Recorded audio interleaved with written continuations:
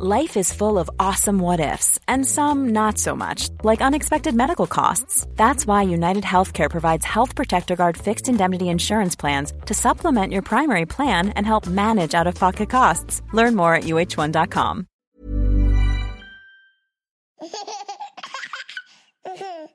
Kia ora everybody, I'm Jordan, host of the Kiwi Birth Tales podcast. It's my hope that you find support and comfort in these stories, and I'm really looking forward to bringing you today's episode. Just a reminder before we get started that these are personal experiences and you should always seek medical advice before making any important decisions. I'm not an advocate for any particular model of birth or birth care, and this is simply a platform to share these empowering Kiwi birth tales with you all. In this week's episode of Kiwi Birth Tales, I speak with Meg, and she takes us through her second pregnancy, birth and postpartum journey with her daughter Emmie. Meg has been on the podcast before with the birth of her son Teddy, so I'll make sure that I link that episode in the show notes if you haven't heard it yet. It's a really good precursor to this episode and gives a lot of context around some decisions that Meg made and how she wanted her birth to go this time around. In Meg's episode today, we discuss her falling pregnant during lockdown, and then we talk through her plans for her birth this time and how her last birth informed some of those decisions. She wanted to have a water birth in the birth centre, which she ended up doing, and she takes us through going into labour and how this time was just totally different to the first birth that she had. So it's a really nice contrast of episodes, and it's just really lovely to hear the way that Meg talks about this birth. She also takes us through her short postpartum period. Emmie's only 3 weeks old, but how she's found being a mum of two, what her breastfeeding journey's been like, where and how Emmie sleeps, and anything else that was sort of relevant to the postpartum period so far. So I think this is a really lovely episode. I'm pretty confident that you are going to enjoy it. I would love for you to share a review if you listen on Apple Podcasts, or feel free to send me a message on Instagram or email if you want to let me know how you found the episode. I'd also love for you to share it on social media if you're listening to it, so take a screenshot, post it on your story and tag at Kiwi Birth Tales. I would love to see where you are in the world and where you're listening from. Awesome. Let's jump into the episode. Hi, Meg. Thanks so much for joining me on the podcast today. Hi. Thank you so much for having me back. Awesome. And would you like to tell the listeners a little bit about you and who's in your family, just in case they haven't heard your first episode or they don't happen to follow you on Instagram? Sure. I'm Megan. I am a mum of 2 under 2, including 3-week-old baby Emmie and 21-month-old Teddy. I have a small business called She Said Yes, which I run in my spare time, which is quite limited at the moment. And I am married to Blair. Awesome. Very cool. And do you want to take us through what the journey was like to pregnancy for you guys this time around? Yeah, absolutely. You might hear quite a few baby noises as I'm holding baby Emmie. Just fed, so we mostly little grunts and hopefully some sleep very soon. Like many people, Emmie is a lockdown baby. Because in 2020, we all found ourselves with a little bit less to do than usual. Yeah. And Blair, who is usually working a lot and goes overseas a lot, was home more often, which makes conceiving slightly easier. Yeah. So we decided when Teddy was just about a year old that we would try again. And we had a much easier journey to pregnancy this time. With my last pregnancy, it took a few years. I had hypothalamic amenorrhea, which I talked about in my first episode with you. So I actually thought it might be more difficult this time. I started using ovulation sticks. Actually, skip a month. First of all, I didn't get pregnant my first sort of 2 months. Yeah. And so I had a blood test to check whether I'd ovulated. And so at the beginning of June, they said, no, you didn't ovulate last month. So I bought ovulation sticks and I started using them. And the first day that I peed on the stick, it told me that I was ovulating. It was about day 9 of my cycle. So I was like, okay, let's start this. And every day the line got darker and darker. And I kept saying to Blair, okay, we have to do it again. And by the end of the first week of that, we were both like, we have to do it again. we spent the day running around after this toddler who was amazing, but so busy and so high energy. And so I think we got to about day 10 or 11 with the ovulation sticks. This might be too much information. I don't know. This. But Blair had to go to work that evening. And so I think we must have had sex in the afternoon. And then I was like, I just cannot do this again. Yeah. And I peed on another stick and it was like, you're still ovulating. I was like, how can this be possible? And then this little voice in the back of my head reminded me of something a friend had said, which was that you could use ovulation sticks as early pregnancy tests. And so I then sort of had this like ding, ding, ding, ding, ding go off. And I was like, well, maybe I got pregnant on day 9, the first day of my ovulation cycle. And I've just been newly pregnant for the last 11 days. And when I bought the sticks, I got a couple of free pregnancy tests with them. So I peed on the stick and it sure enough said, you are pregnant. But I was like, oh, this is such a cheap test. It's probably wrong. I'll run up to the supermarket and get a proper one, which says whether you definitely are, And so I bought one of the ones that also told you how pregnant you were. Oh, yeah. And I peed on it and it said like 3+ weeks or 4 weeks. And then I realized that my blood test had been wrong. Not only had I ovulated the month before, but I'd been pregnant since the month before. And oh, so my God. Trying to conceive. It will be, I want to say waste. A nice way to put it, but in vain. And so that was one reason why I was a bit tired and pretty over it by day 7, but really, really happy with the news. And it's quite nice to skip those, first of all, that 2-week wait, but also those really, really early days of pregnancy where you're so nervous. It's so new. So to find out that you're 6 weeks pregnant is, a surprise, but quite nice. Yeah.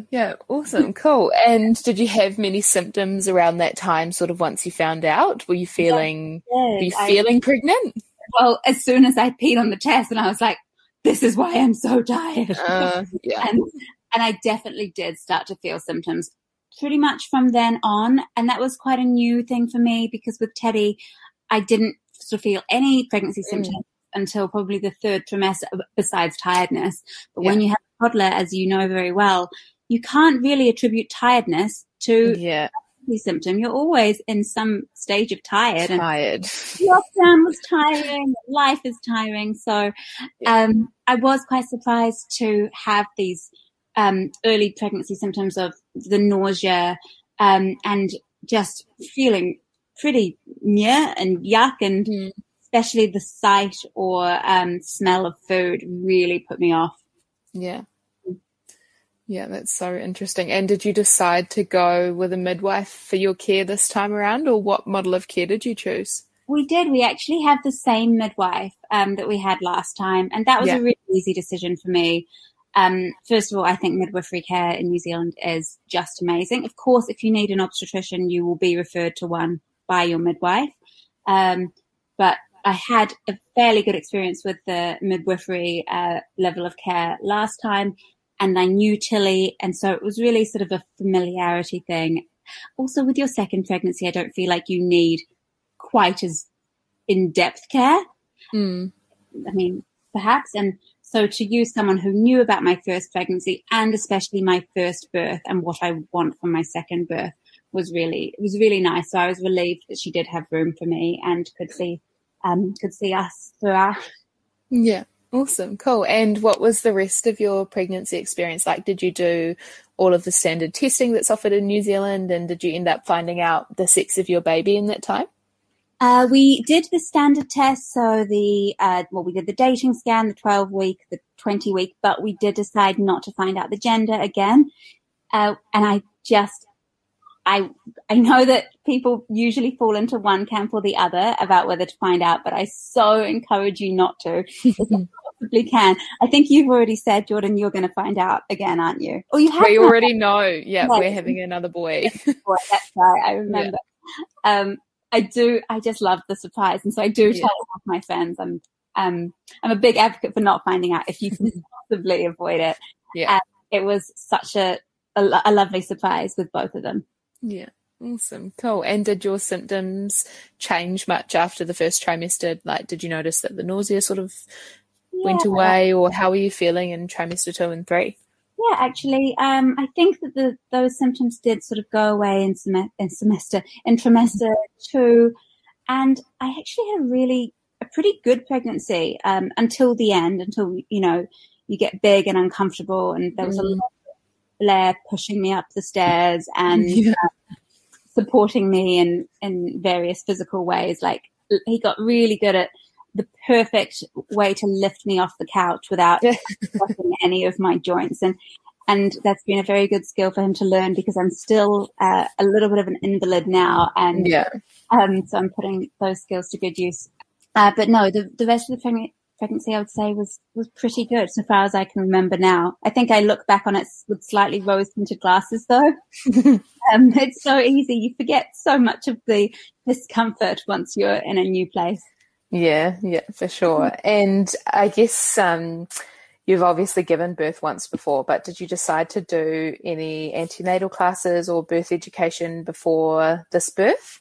No, I didn't. I actually wish that I had. And I think that it could have made the beginning of my labour easier had I revisited those sort of hypnobirthing techniques that I had gone through in my first pregnancy. Yeah. But I didn't. And that's probably down to time more than anything. It's pretty busy already, and I suppose it felt like, well, I've done that before, I don't need to do it again. But I think that going through the breathing exercises that I had tried to use the first time would have been useful the second time. I think another reason that I didn't do it is because those techniques didn't work for me the first time. Yeah. Possibly didn't give them enough credit. But as it transpired, they did become useful. Hindsight, I would say that, that could have been beneficial to have gone through those again. Yeah, for sure. And did you have, I guess, a birth plan or thoughts on how you wanted your birth to go, or did any of Teddy's birth sort of inform the way that you were feeling about this birth? What were your thoughts there? Yes, absolutely. So with my first birth with Teddy, I had wanted a water birth. I had expected to go to birth care and have the pool running and, relax in there, having my contractions. I think I have also I had a slightly warped view of what a water birth was. I saw it as more like a relaxing spa than it is, which is still birth. Still giving birth. Yeah.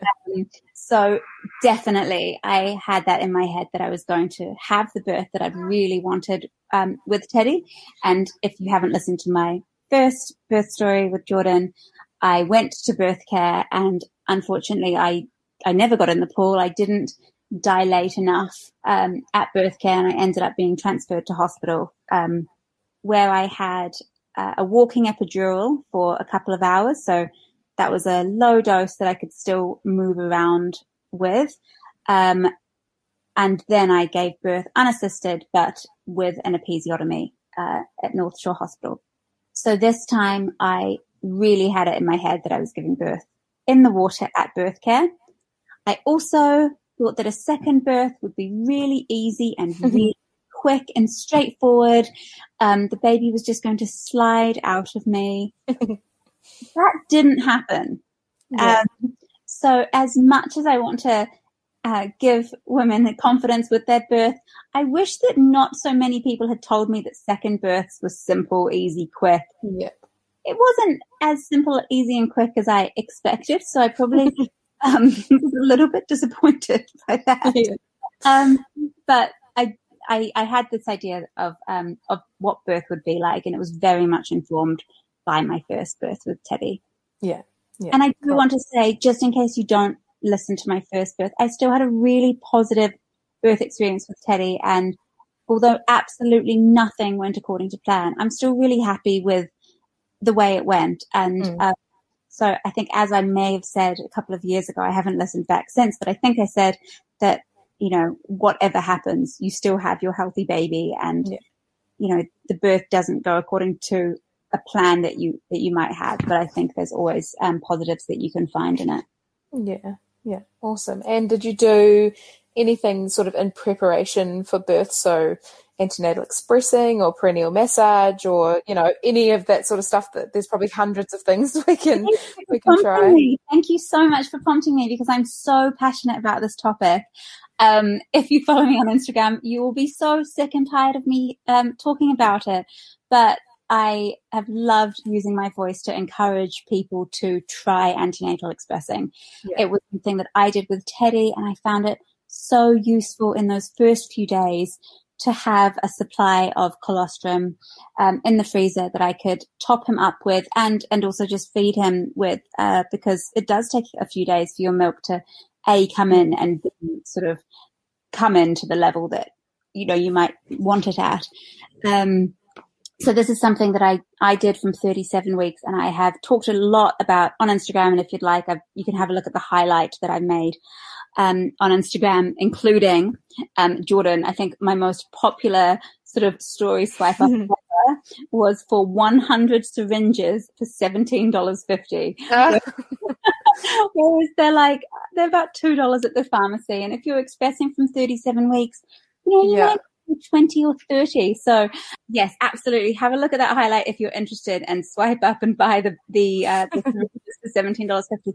I had hundreds and hundreds of people buy those, and it's from a very obscure vet supply website. So goodness knows what they thought was going on that day when suddenly they had hundreds of people buying. They must have really been wondering where it came from. So I didn't bother tagging them on Instagram. I didn't think they'd be that, you know, interested in the colostrum harvesting, which is of course not what the animal syringes were designed for, but they're completely sterile and they're perfect for this.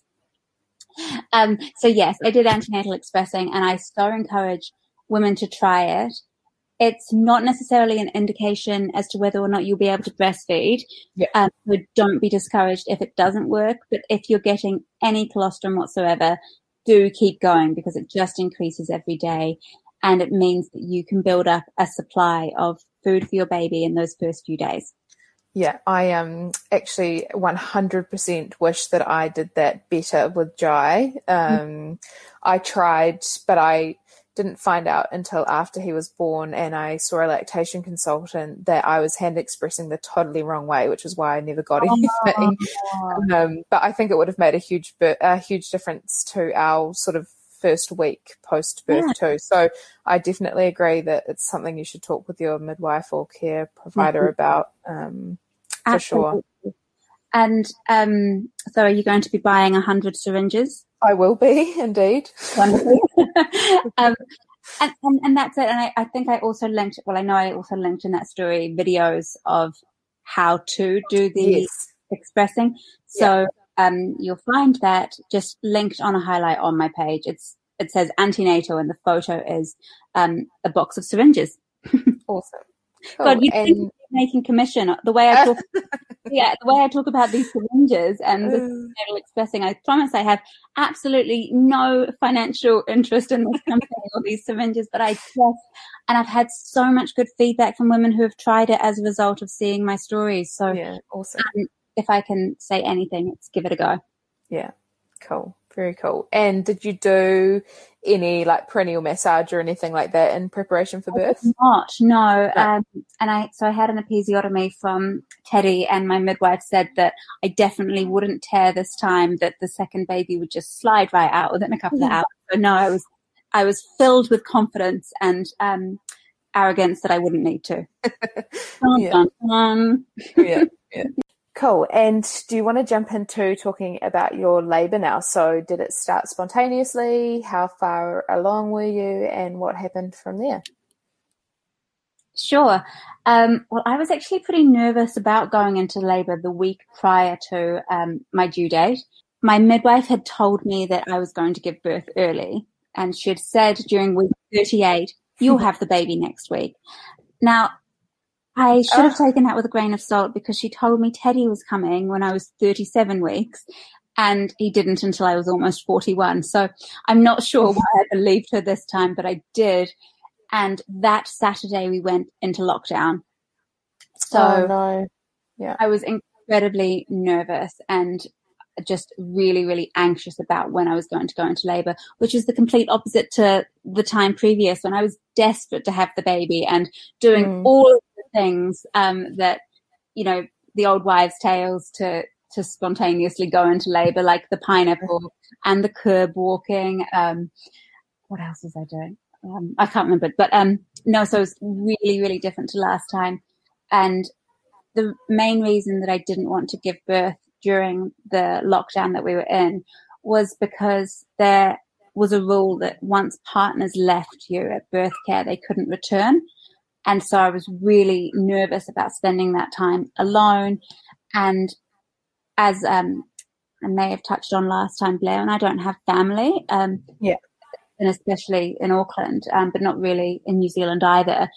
And so it was already quite a stressful thing to think about who was going to look at Teddy without also thinking about, well, is Blair going to even be able to see me? And will I be able to see Teddy during that time? And I've never spent more than a night away. In fact, I haven't spent a night away from him. He's only, he's less than 2. And especially because of lockdown in 2020, I've just never really been away from him. So I started feeling really, really anxious around that sort of 39 weeks, having been told I was about to give birth. So it was a huge relief not to. And then from that Sunday that we all went back into level 1, that's when I started eating pineapple and doing curb walking and bouncing on the Swiss ball and really hoping that that the baby came along soon. And I was Blair had time off work, and you want to make the most of those 2 weeks that they have if they've gone on paternity leave already. So however, the baby knew when she wanted to come, and interestingly, she actually came on exactly the same day as Teddy had, which I found quite interesting, again, because people had told me, oh, the second baby will come earlier too. Yeah. She didn't. I had a scan booked for the day that I went into labor. And so I said to my midwife, could you please send me the scan form so that I can go and do it? And she said, no, you're going to have the baby by then. You don't need the scan form. I was like, well, we don't know if I'm going to go into labor, so can I have the scan form? And she said, would you like me to do a stretch and sweep instead? I was like, well, whatever we need to do to get this baby coming, so sure. So I went to see her at birth care that afternoon, and she did a stretch and sweep, and she told me that I was maybe 1 or 2 centimeters, and that she was able to feel the baby's head. And the sweep is where she tries to separate the membranes from the cervix, which can encourage labor. But she said, have you had any cramps? And I said, no. And she said, you're probably not ready to give birth then. So she gave me the scan, and she advised that I would probably have some cramping over the next 24 hours, regardless, if she had sort of just poked around in there. And sure enough, that night I went to bed a little bit earlier than usual, and I was feeling pretty sort of tight and crampy, and I was up and down all night, which of course you are anyway in your 41st week of pregnancy, but even more so than usual. And I just kept going to the bathroom, and I'd been wiping away mucus plug for the last week anyway, but it did seem that I was wiping away more, which of course seemed like a natural result of having my membranes swept that afternoon. Yeah. But I was conscious that I was probably disturbing Blair by getting in and out of bed and going to the bathroom. And so at 4:00, I decided that the cramping was uncomfortable and it was annoying getting out of bed all the time, and I wasn't really sleeping. So like any mum of a toddler who's trying to fit in a little bit of work anywhere she can, I thought this is the perfect time to get my orders done. So I came downstairs and I started printing off my orders and packing up my journals, which I do for work, to get out for the courier, which was a good thing because of course then I disappeared for 3 days shortly afterwards. Yes. So great, I didn't miss a single day of getting my orders out. But as I was doing so, as I was sitting at my computer, I realized that the cramp that I had felt in bed wasn't actually a consistent cramp and that it was coming and going. And that's when I realized, actually, this is probably contractions. Mm. But with my contractions with Teddy, from basically as soon as they'd started, they were unbearable. Yeah. And so this sort of light cramping was so unfamiliar to me that I hadn't immediately realized that possibly I was going into labor. Yeah. And that's probably when I started feeling really jealous of people who did have this sort of light cramping, which was totally tolerable. And my midwife had told me to contact her as soon as I started having these cramps or contractions, because it would happen a lot faster this time. But I felt like I'd be a waste of time to contact her. So I waited and waited as long as I could. But once they were every 3 minutes, which was by just before 5 a.m., I was like, oh, maybe she's right. Maybe it will happen fast. Maybe I should get in touch.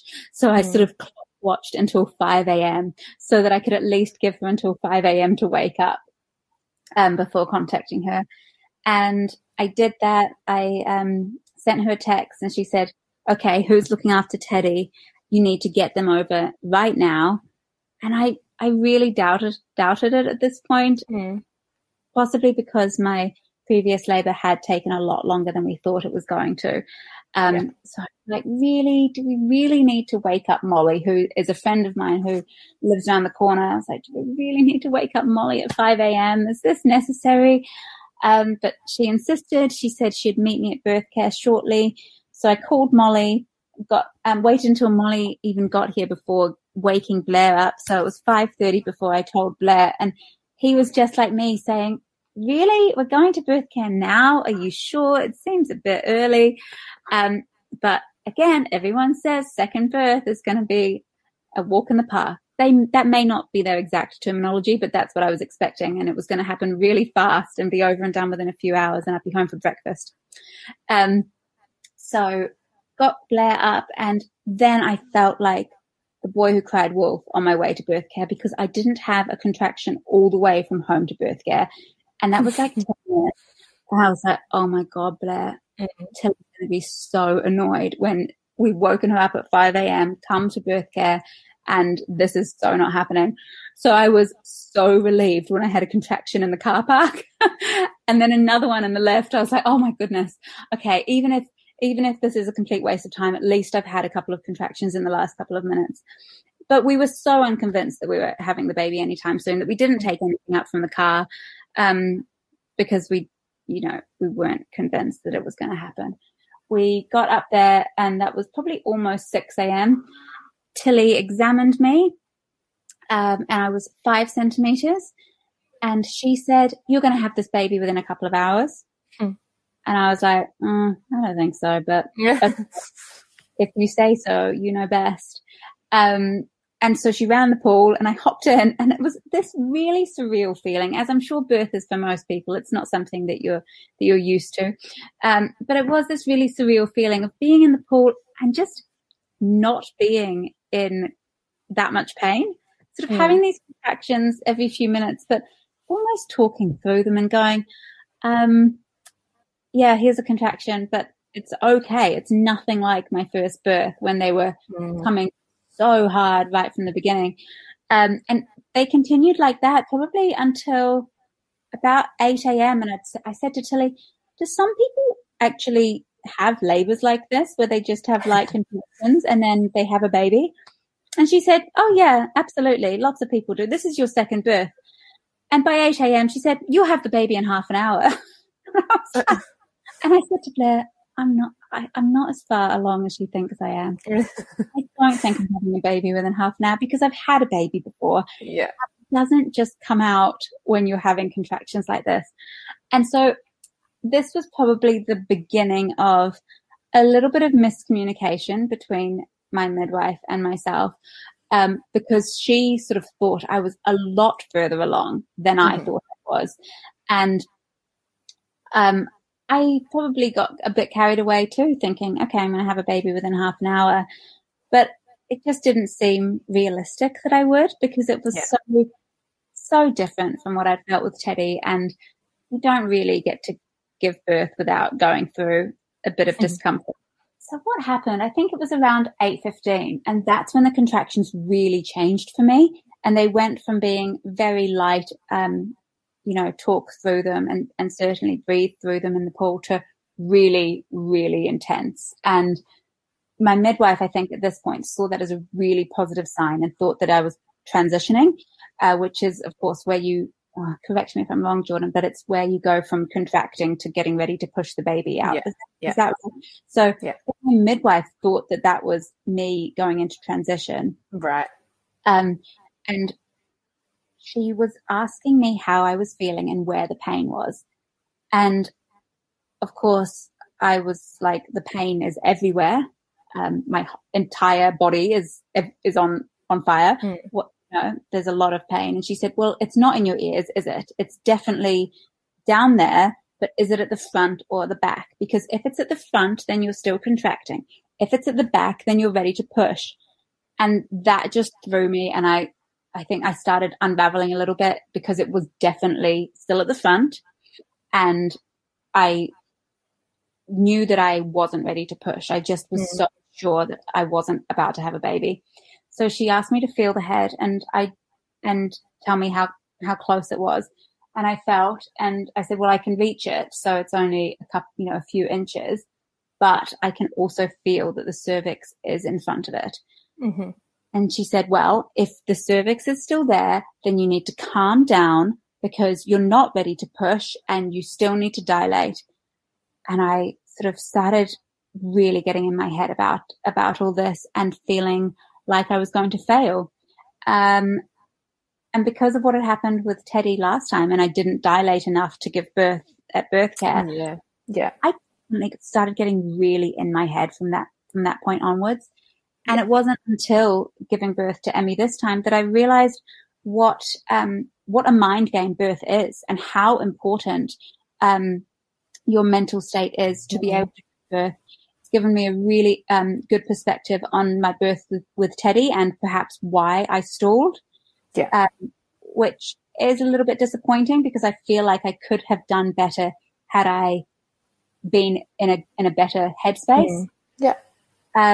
But yeah, this was the beginning of where the sort of mental challenge started for me. So I'm in the pool and I'm having these contractions, which have got a lot more intense. She brought the gas over for me and I used that, but I was just getting really anxious and frustrated, and the sound of the gas was quite, I think, a little bit stressful. It certainly changed the mood from sort of breathing through these contractions to really, biting down and sucking on this gas. And I just started to feel like this was not going to happen. I basically demanded that she give me an examination, or at least strongly requested that she tell me how far along I was. And so she felt, and I was 7 centimeters. And again, this was all part of the feeling of, this isn't going to happen the way we thought it was going to, because I've already been here for 2.5 hours. You told me I was going to have the baby by 8. It's now 8. I'm 7 centimeters.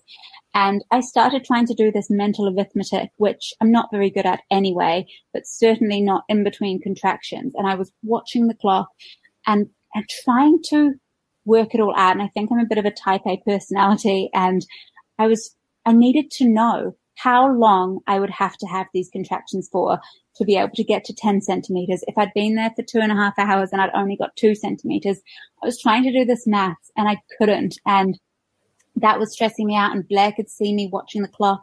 And my midwife was saying, you need to calm down and you've still got a while to go and you need to dilate. And I'm not sure what I found the most challenging, but it did sort of all get on top of me a bit. And Blair said, stop watching the clock. And I couldn't. So he ended up taking it down off the wall at about 8:30, 8:45, which was the best decision he could have done, because I had to stop. And he was also the most amazing birth partner, in that he was really encouraging, because I was saying, I can't do this. I'm not going to dilate, and I'm not dilating, and I should be further than 7 centimeters by now. And I don't think it's happening. And he just said all the right things, which were, you are doing this. You've already got to 7 centimeters. You didn't get this far last time. I'd only got to 3 or 4 centimeters at birth care before needing to be transferred. Yeah. So he just kept telling me that my body was doing it and that the pain was a positive and that every contraction was getting me closer. And he likened it to running. I'm not a runner, by the way, but I can run. And on various strange occasions, I have just decided to run half marathons, not in any kind of competitive sense, but, and this just is going to sound very, very strange, but sometimes I've just decided I'm going to go out for a run today. I haven't run in a couple of months, but I'll do a half marathon today. And I just do. And I'm just quite good at putting one foot in front of the other and counting down the kilometers. And it takes me ages. I do not have a good running speed or technique or any kind of skill, but I've always been able to, I guess, mentally get there. And I'd quite like challenging myself to do it. And I have to say, I haven't done it since having Teddy. So it's been a couple of years since setting myself these weird challenges. Yeah. This is going to sound really strange, isn't it? Sorry. No, it's so funny, Meg, because I'm like listening to you talk about this running and I'm like, this is so unrelatable for me because I could not even imagine going out for a run and lasting longer than like 1 kilometer without falling over. So it's just so funny. I know. The thing is, it's stupid. It's not advisable. You shouldn't go out and run a half marathon without so training. Funny. Yeah. I'm talking about like I'm comfortable going for a 5K run, and I've had to run 21 or 22 just randomly. Yeah, it's random. It's completely random. I just decided I'm going to go for a run. You know what? I think I'm going to do a half marathon this morning. Oh my god! You know the weirdest thing, which I wasn't even going to say because it's so bizarre, but I used to do it after I'd been drinking the night before because oh my god, I knew it would get rid of my hangover. You Meg, hangover after running a half marathon. I know this sounds absolutely mental. That is so funny. And the reason for bringing this up is not to gloat about my mental running challenge that I set myself with a hangover, which I, by the way, do not have anymore. I definitely do not have hangovers because I have a toddler. But the reason I brought this up is because Blair used it as an example during my labor. Yeah. So she just kept saying, this is like when you go out and run a half marathon. You know it's just a mental game. You know you've just got to do 1 more kilometer, keep going, and you finally get there. And that's basically what I did. I just kept seeing every contraction as getting me closer. And it was at this point that I realized the gas was not helping me at all and it was really stressing me out. And that I'd done a lot better with the contractions prior to having the gas. Although, of course, they'd been easier, I just felt like I was coping better by letting them come and wash over me and, you know, come in waves, which is some of the hypnobirthing kind of language that I'd used to prepare for my birth with Teddy, which hadn't worked. But this time, it all felt a bit more natural. And I started focusing on breathing through the contractions and letting them come and seeing them as a positive and knowing that they were bringing my baby closer. And, I guess really embracing the process more than fighting it. When I was having the gas, I felt like I was fighting with my contractions and not allowing them to work. And it was, also during this time that I realized that it was a mental game. And just like running is, when you're not a runner and, you know, you have to keep running, it's just mentally telling yourself to do this, 1 foot in front of the other. Yeah. And I have to say, you know, Jordan, you said that it sounds really unnatural and unrelatable for you to hear about me going and running. Birth does not feel like a natural. Yes. Yeah, you're so right. It's this bizarre process that you can't really prepare for, and it doesn't matter how you've trained. It's completely different from anything you will ever experience. And I think even your births are different. And also your body is so good at forgetting pain and trauma, or the experience that hurts, that even going into your second birth, I don't think you can properly remember your first. Yeah. As a coping mechanism, and also to encourage the continuation of the human race, I'm convinced. Our bodies actually suppress those memories of what it feels like. So, you know, in a very roundabout way, going for a run that you haven't prepared for and that you don't feel capable of achieving is fairly, you know, similar to giving birth. You just have to keep going. And this actually brings me to something that I will tell every person that I talk to about giving birth, which is that I was absolutely convinced I would not be able to do it. That I got to a stage of the labor, and I think this was probably around 8 or 9 centimeters, that I was completely convinced that I could not do it, and that I was going to go to hospital. And I was scared. I was really, really scared. And I felt like my body was failing me again. But most of all, I just knew that I couldn't do it. And what I wish that my midwife had told me, or that someone had told me prior to this, was that everybody feels like that. Yeah, yeah. That it's really normal to feel like your body cannot do it. And the reason that I know that now is because I asked my midwife a week or so later, I said, you know, how often is it that you're in the pool, that your client, mummy, is in the pool and she says she can't do it, and she believes that she can't do it, and that she might need to be transferred to hospital because she can't possibly go through it. And that's when Tilly said, everybody feels like that. Yeah, yeah. Around 8, 9 centimeters, every single person goes through this. Well, you know, you can't say every person, but the majority of people get to the stage of going, no, I can't do it. My body won't do it. And I think had somebody told me that prior to birth, or if my midwife had told me that during birth when I was feeling, if she had said, the way you're feeling is normal, you are doing it and you are going to be able to do it, but everybody feels like they won't, then I think that would have really helped me too. Yeah, I think that's a really, really good piece of advice, because that's one thing I learned through my hypnobirthing instructor training, was that, and that probably sounds more to me like your transition sort of phase, like whatever you want to call it, is your body getting into this state so close to your baby being born where you think, oh, I actually can't do this. I've got no idea how my baby is going to get out of me, and it's just not possible for me to do this. And it is so, so common. The majority of women in birth feel like that. So I'm really glad that you brought that up.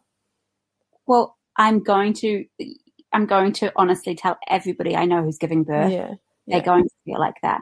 If you know that it's normal, then it's a lot easier to get past. So that was I guess that 8-9 centimeter mark that but I obviously kept going. And the other thing is, even though I knew I couldn't do it, or because it at the time it does feel like it's not just I don't think I can do it, it's I know I can't do it. I'm so convinced that I won't be able to do this.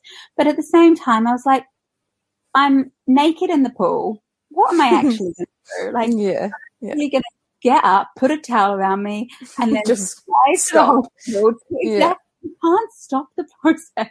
And turn up and go, all right, okay, I'm ready for you guys to do this for me. As if that's what happens. Because of course I gave birth at the hospital last time. It was still just as hard. You know, it wasn't like, it's not easy wherever you are, and however you give birth, it's this huge challenge, and a mental challenge as well as a physical one. So Blair was giving me all the positive reinforcement that I needed. But what I'd also really wanted was for my midwife to tell me that I had been progressing, because I needed to know that it was working. And although I'd started doing the right thing in terms of relaxing mentally and breathing through the contractions, of course, you don't really know what's going on in your cervix and whether you are actually dilating. So I must have asked her quite a few times over the course of those hours if she would check me. But she just kept saying, you'll know when it's time to push. That's when you'll be fully dilated. And she also repeated the, if it hurts at the front, then you're still dilating. If it hurts at the back, then you're ready to push. For whatever reason, my body actually did not fully dilate. So I actually only got to 9 centimeters, which may be why it got really confusing, because I was definitely still feeling it at the front. And then for the second half of the contraction, I would feel it at the back. And it wasn't like I felt like I needed to push. It was an inability to stop pushing. So I would begin my contraction and feel like it was my cervix. And then it was an uncontrolled bodily sort of reaction to really strongly be pushing. And so when my midwife said this to me, I tried to explain. I said, it's definitely both. It's still at the front at the beginning and then it goes to the back. And she said, well, if your body's telling you to push, then push. But she'd also said, if my body hadn't fully dilated, that it would damage the cervix or something like that if I pushed too early. Yeah. So I was feeling pretty confused. And that's when I said, I really, really need you to feel where the cervix is and tell me what to do. And I had asked a few times if she would check me, and I can understand why she didn't. I know that she didn't want to continually check me and she just wanted to let my body do it. But I'd got to the point of feeling this pressure and this need to push, but I was scared to push because she told me I would damage the cervix. So finally she did. She felt me and she said, okay, you are at 9 centimeters. And if the cervix isn't moving and you're feeling the need to push, then what we'll do is I will sort of manually open the cervix while you push. And so that's what I did. I got into this position where I was leaning against the back of the pool and with my pelvis up, and she put her fingers against my cervix and she said, push against where you feel my fingers. And as I pushed, she, I guess, moved the cervix or applied pressure to it to allow the head to sort of start coming through. And so that was when the pushing stage started. Of course, I don't know what time it was. And I also have no idea how long the pushing stage was because of this. It's not really a linear stage, is it? It's not so straightforward that you know. Yeah, definitely not. I think that's something that's really interesting when you don't have a clock in the room, right? Or you've purposefully taken it down, because what feels like to you, it either might feel really long or really short, could actually be the opposite way around. And that's that interesting thing about that end stage of labor and birth. Definitely. I have no idea how long. And so I suppose to put it in perspective, I had the baby just prior to 11 a.m. And so if you recall, it was about 8:30 that Blair took the clock down. So at some stage during there, I must have got to the stage of being ready to push. I would say that I still have no idea how many pushes it took either, but I remember never really believing that it was coming. And so I was sort of really questioning it, like, are you sure? Are you sure it's coming? And she was like, yes, you're pushing this baby out now. I was like, okay, well, if you say so, you know best. Sort of, I don't know. That sounds a lot like self-doubt again. But there was definitely a lot of doubt throughout the process. But it then became very clear that I was pushing a baby out, because in the position I was in, which with, you know, leaning against Blair was sort of holding me up, to save me slumping into the water. And I had my pelvis up, so I actually had the most incredible view of the baby's head sort of frowning and coming out. It was pretty amazing because you've got the water. Wow. I guess because you'd think that my stomach would be in the way, but I suppose the baby had moved so far into my birth canal that it was no longer sort of in my stomach. And I had this very clear view of this very thick head of hair coming out, and everything was very pink and stretched down there, but I did have the most amazing sort of view. And that's, I guess, when that sort of incredible feeling of pushing a bowling ball out your bottom, which is all I can liken it to, that feeling started. And I think that is definitely a feeling that your body forgets, that it has to. Yeah. So even though I know how I describe it at the time, I still can't quite picture it in my body now because I've suppressed that sensation. But it didn't take too long in that position, and I was relieved that I didn't need an episiotomy. The head felt gigantic and turned out gigantic. She also did come out asynclitic, which is where the baby's head is on an angle towards the shoulder. So it comes on in a slightly strange position, which makes it wider. So although I didn't need the episiotomy, she did break through the stitching that I'd had from Teddy's birth. So I had a tear from that, but it wasn't as bad. I remember the head came out, and then I was like, surely I'm done. Like, I've done all this. And then you're like, oh my God, I've got to push the body out as well. And it's the shoulders. And there was definitely like come on, this has got to be over. I can't keep going. But nothing lasts forever. And we got there, and I felt amazing. I felt absolutely amazing, which I didn't really feel after Teddy's birth.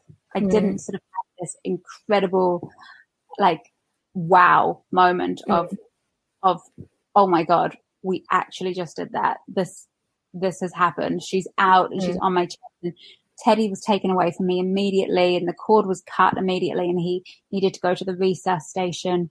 And so it was this amazing, amazing feeling of having her on me. And we got to do that skin to skin and that delayed cord clamping. And wow, that was such a relief. Actually, even just thinking about it now makes me emotional, because I did. And that's when I really started feeling like, oh my God, I did it. I got the birth that I wanted. It was a lot harder than I thought it was going to be. It wasn't the spa bath that I had envisaged, reading a magazine with a scented candle. But it was amazing. I'm really happy thinking about that, and just the sense of achievement.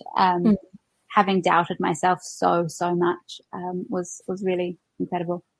Yeah, beautiful. And did she come straight up to your chest, and how did you find out that she was a girl? What was that like? Because I was absolutely certain that we were having a boy, and so happy about it. I was certain that we were having a boy and that we were going to have 2 little boys, and we were both fairly confident that this was going to be our last. And so I just envisaged the completion of our family with another little boy, and so much so that we hadn't really chosen a girl's name because we didn't need to, and we disagreed on girls' names. And so what was the point? We might as well just not have a fight about it and just do the boy's name that we know we're having anyway. And I was so convinced that I think I actually convinced Blair that we were having a boy. And I've got to say, it was really interesting because obviously now I know she was a girl, and I had such a different pregnancy. And as you may know, if you follow me or have listened to my other birth story, one of my journals is a pregnancy journal. And so throughout the pregnancy, I was comparing the two, and the 2 pregnancies were so different that now I'm fascinated to know if you do just have different pregnancies with different genders, or if it's your body dealing with it differently, or if the fact that you're running after a toddler all the time tires you out. That's got to play into it somehow. Part of it, right? Every week I would look back on everything I wrote, and like I had heartburn with Teddy, I had SIJ pain, and all of these different things, and I was like, really interested in working out whether that meant anything. Maybe it did, maybe it didn't. But Blair was also, I suppose, convinced that we were having a boy. So Emmie was on my chest at this point, and Tilly said, do you want to see what it is? And I said, oh, Blair can have a look. So Blair lifted up the towel and had a look. Now, Oh, okay, Emmie. Upset at this story because it doesn't do her any favors. It's very dark in the room, so even though it's morning, it completely was blacked out, and we just had sort of this, I guess, spotlight on. And so Blair lifted the towel, and perhaps the lighting wasn't what it needed to be, or the was still in the way. Things were rather swollen because he said, "It's a boy." And then that happens so often, I think. I actually think that happens really often. Oh my goodness, like what? I mean, we've all been through quite an adventure that morning, but you're obviously a little bit confused yourself. So he sort of said, "It's a boy." Oh, wait, no, it's a girl. I was like, well, are we sure this time? That is so strange, so bizarre, but I'm glad to hear it happens more often than you'd think. Yeah. And that really shocked me more than it should. When you haven't found out the gender, how can you be that shocked about what you have? But I was really, really surprised, and it took me back. I was taken aback by it. I felt really confused because I was going to have another boy, and what do you mean it's a girl? I'm really. Are you sure? What? This is not okay. And, not that I didn't have any disappointment, because I didn't know, and it doesn't matter at all. It didn't matter to me, but it really threw me. No, I'm so happy now. I mean, it's lovely having one of each. And I feel really grateful to have a daughter now, especially because I don't have my mum around anymore, and I had such a special relationship with my mum that I feel really blessed to have this opportunity to have a daughter. And yeah, beautiful, really cool. And so what happened from there? Did you need any stitches for your tear, or we're going to talk us through the next couple of hours in the birth centre? Yeah, it was great being in the birth centre because I knew I'd be staying there, so I wouldn't have to leave. Tilly told me I needed stitching, and I didn't want to be stitched, and I kept saying, "Are you sure? Like, I feel like I've been through enough. Like, I really don't want to be stitched." I think one of the first things that I said after the birth was, "I'm never doing that again." So I was still feeling like, wow. And she was big. Did I mention that? No, you didn't. Oh, Teddy was like 7 pounds. She was 9. Oh my gosh. This second birth that I was going to have, which was going to be quick and easy, may actually have been a lot quicker and a lot easier had it not been quite so big and asymptotic. So we were all really surprised to see this very, very big baby. And I wasn't very big. During my pregnancy, I didn't, get as big as I was with Teddy. I think I put on around 8 or 9 kilos. Yeah. So the fact that she was 4 kilos actually came as quite a surprise, because I put on about 10 kilos with Teddy, and then he was only 3 kilos. So I was sort of hoping for a small one. So as well as being surprised that she was a girl, I was also surprised at just how big a girl she was. But that was part of the reason for needing the stitching. And Tilly insisted that I did need the stitching, and so we did that.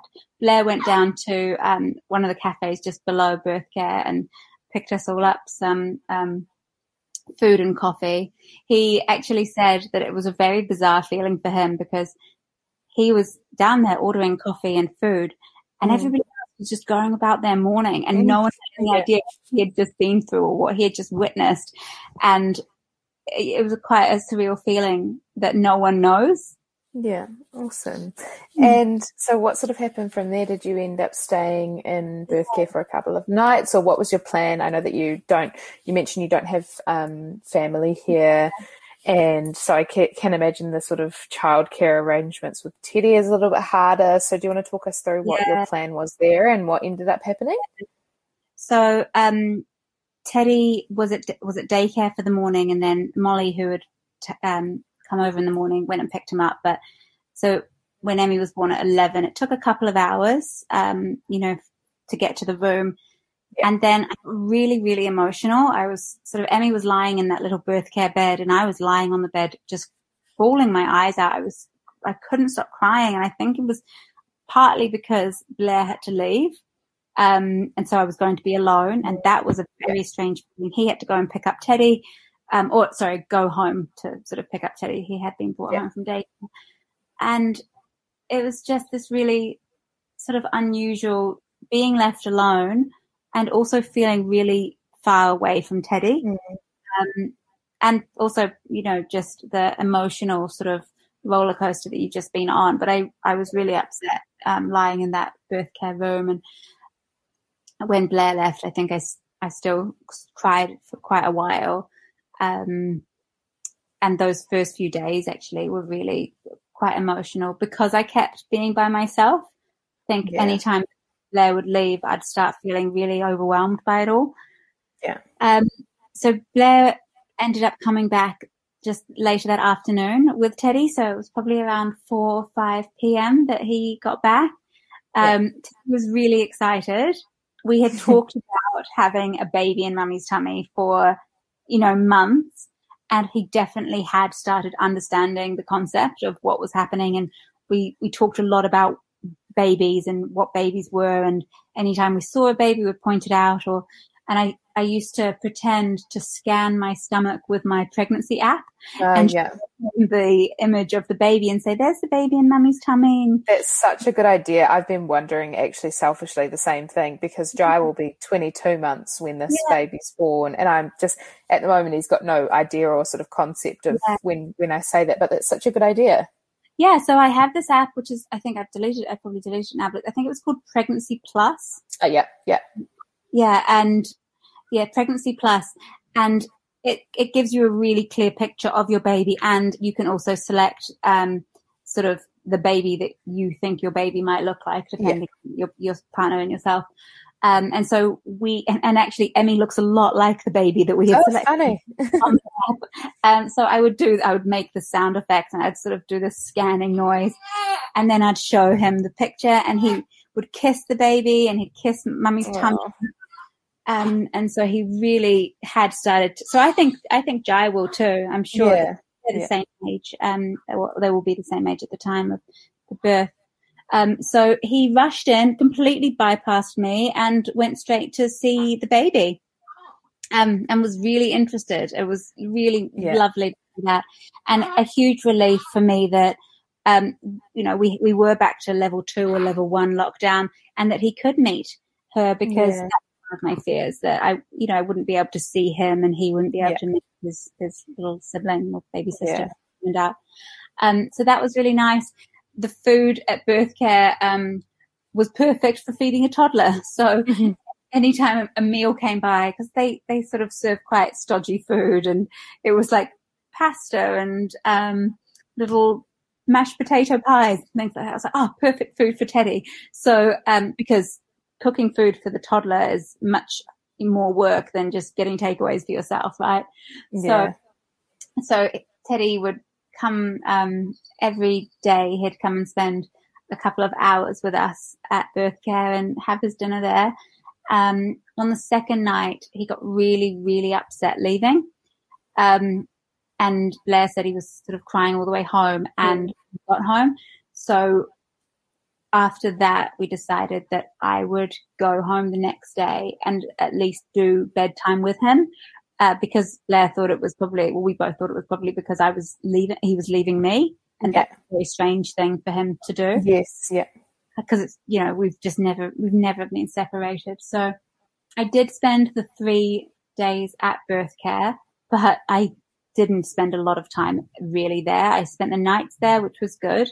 And it allowed Blair to get some sleep and have a lot more energy the next day. We had a really busy few days, and it was very different to the few days that I'd had with Teddy. Like 2 days after Emmie was born, we were taking Teddy to the Lego exhibit at Autumn and running around that and running between birth care and home and just having so many things to do. And then on the second day, Teddy got gastro as well. God. It was it did feel like a bit of a nightmare at the time, and I can laugh about it now, but I was feeling pretty disappointed because, I'd had this really nice, relaxing bubble of a newborn time with Teddy, and suddenly we weren't in a relaxing newborn bubble at all. we took him to daycare that morning, not realizing, Blair took him to daycare. Then he came to see me, and I had just got out of the shower to see Blair on the phone. And I was like, why are you on the phone? What could possibly be that important? And he was on the phone to daycare saying that he needed to be picked up. We had to pack, and so we decided to leave immediately. I packed everything we had within, I guess, 20 minutes. I was going to feed her, but instead of feeding her, I put my breast pump on and collected the milk, thinking that would be faster and I could feed her. I could sit in the back and feed her on the way home. She needed it in the capsule.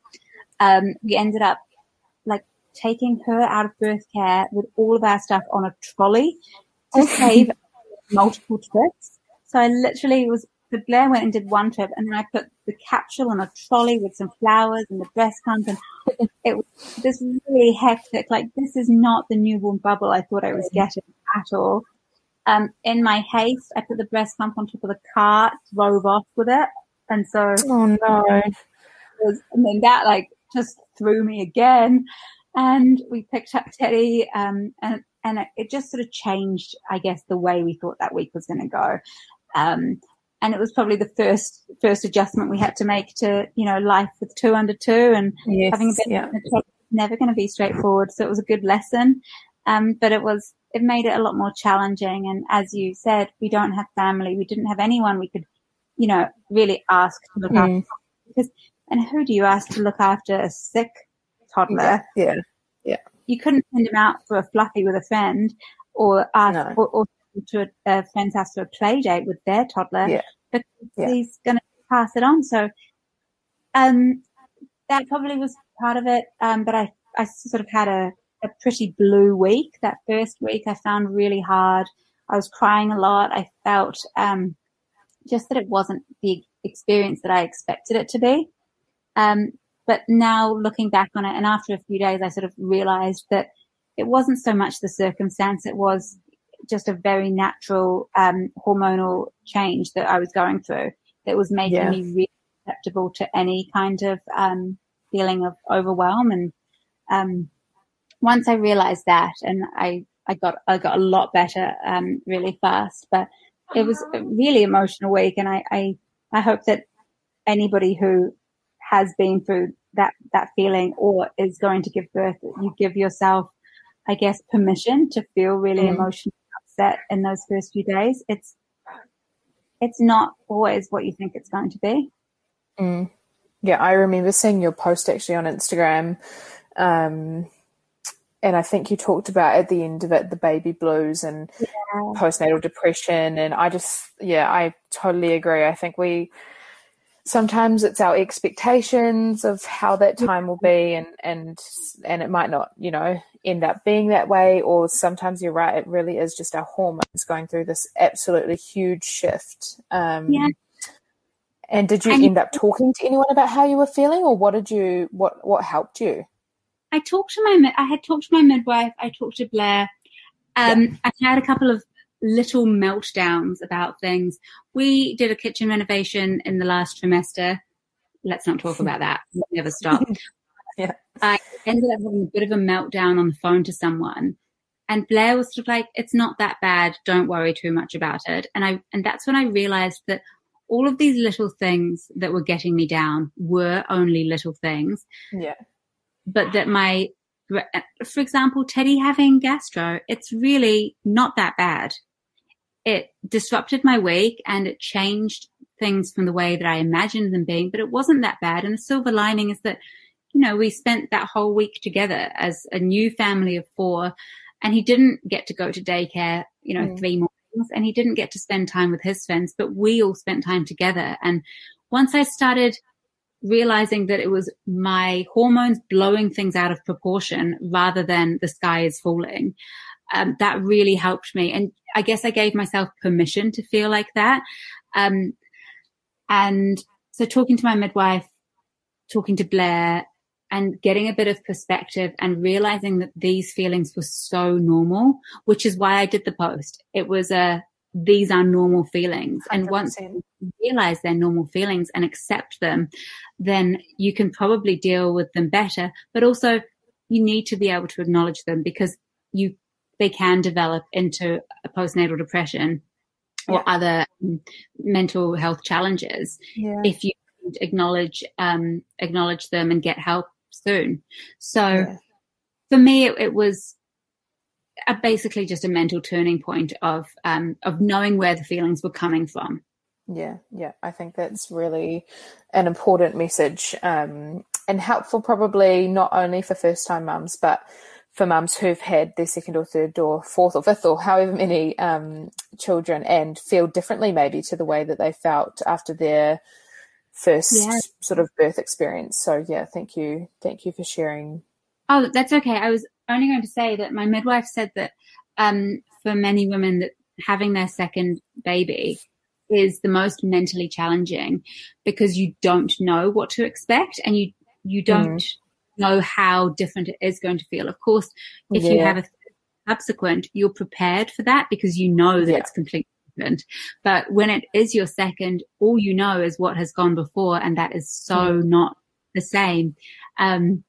And I would say the other silver lining, apart from us spending the week together, is that it was really like a trial by fire.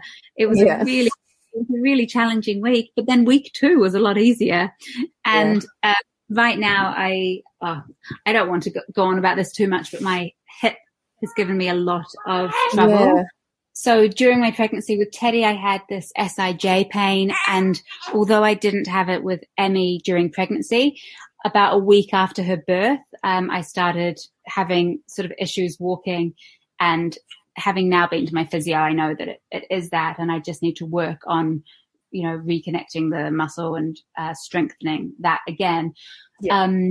So that's been a real challenge now that Blair's back at work and I'm looking after the two kids in a 3-story house and running around after all of them and wondering how my body's ever going to heal, because I'm never going to rest again.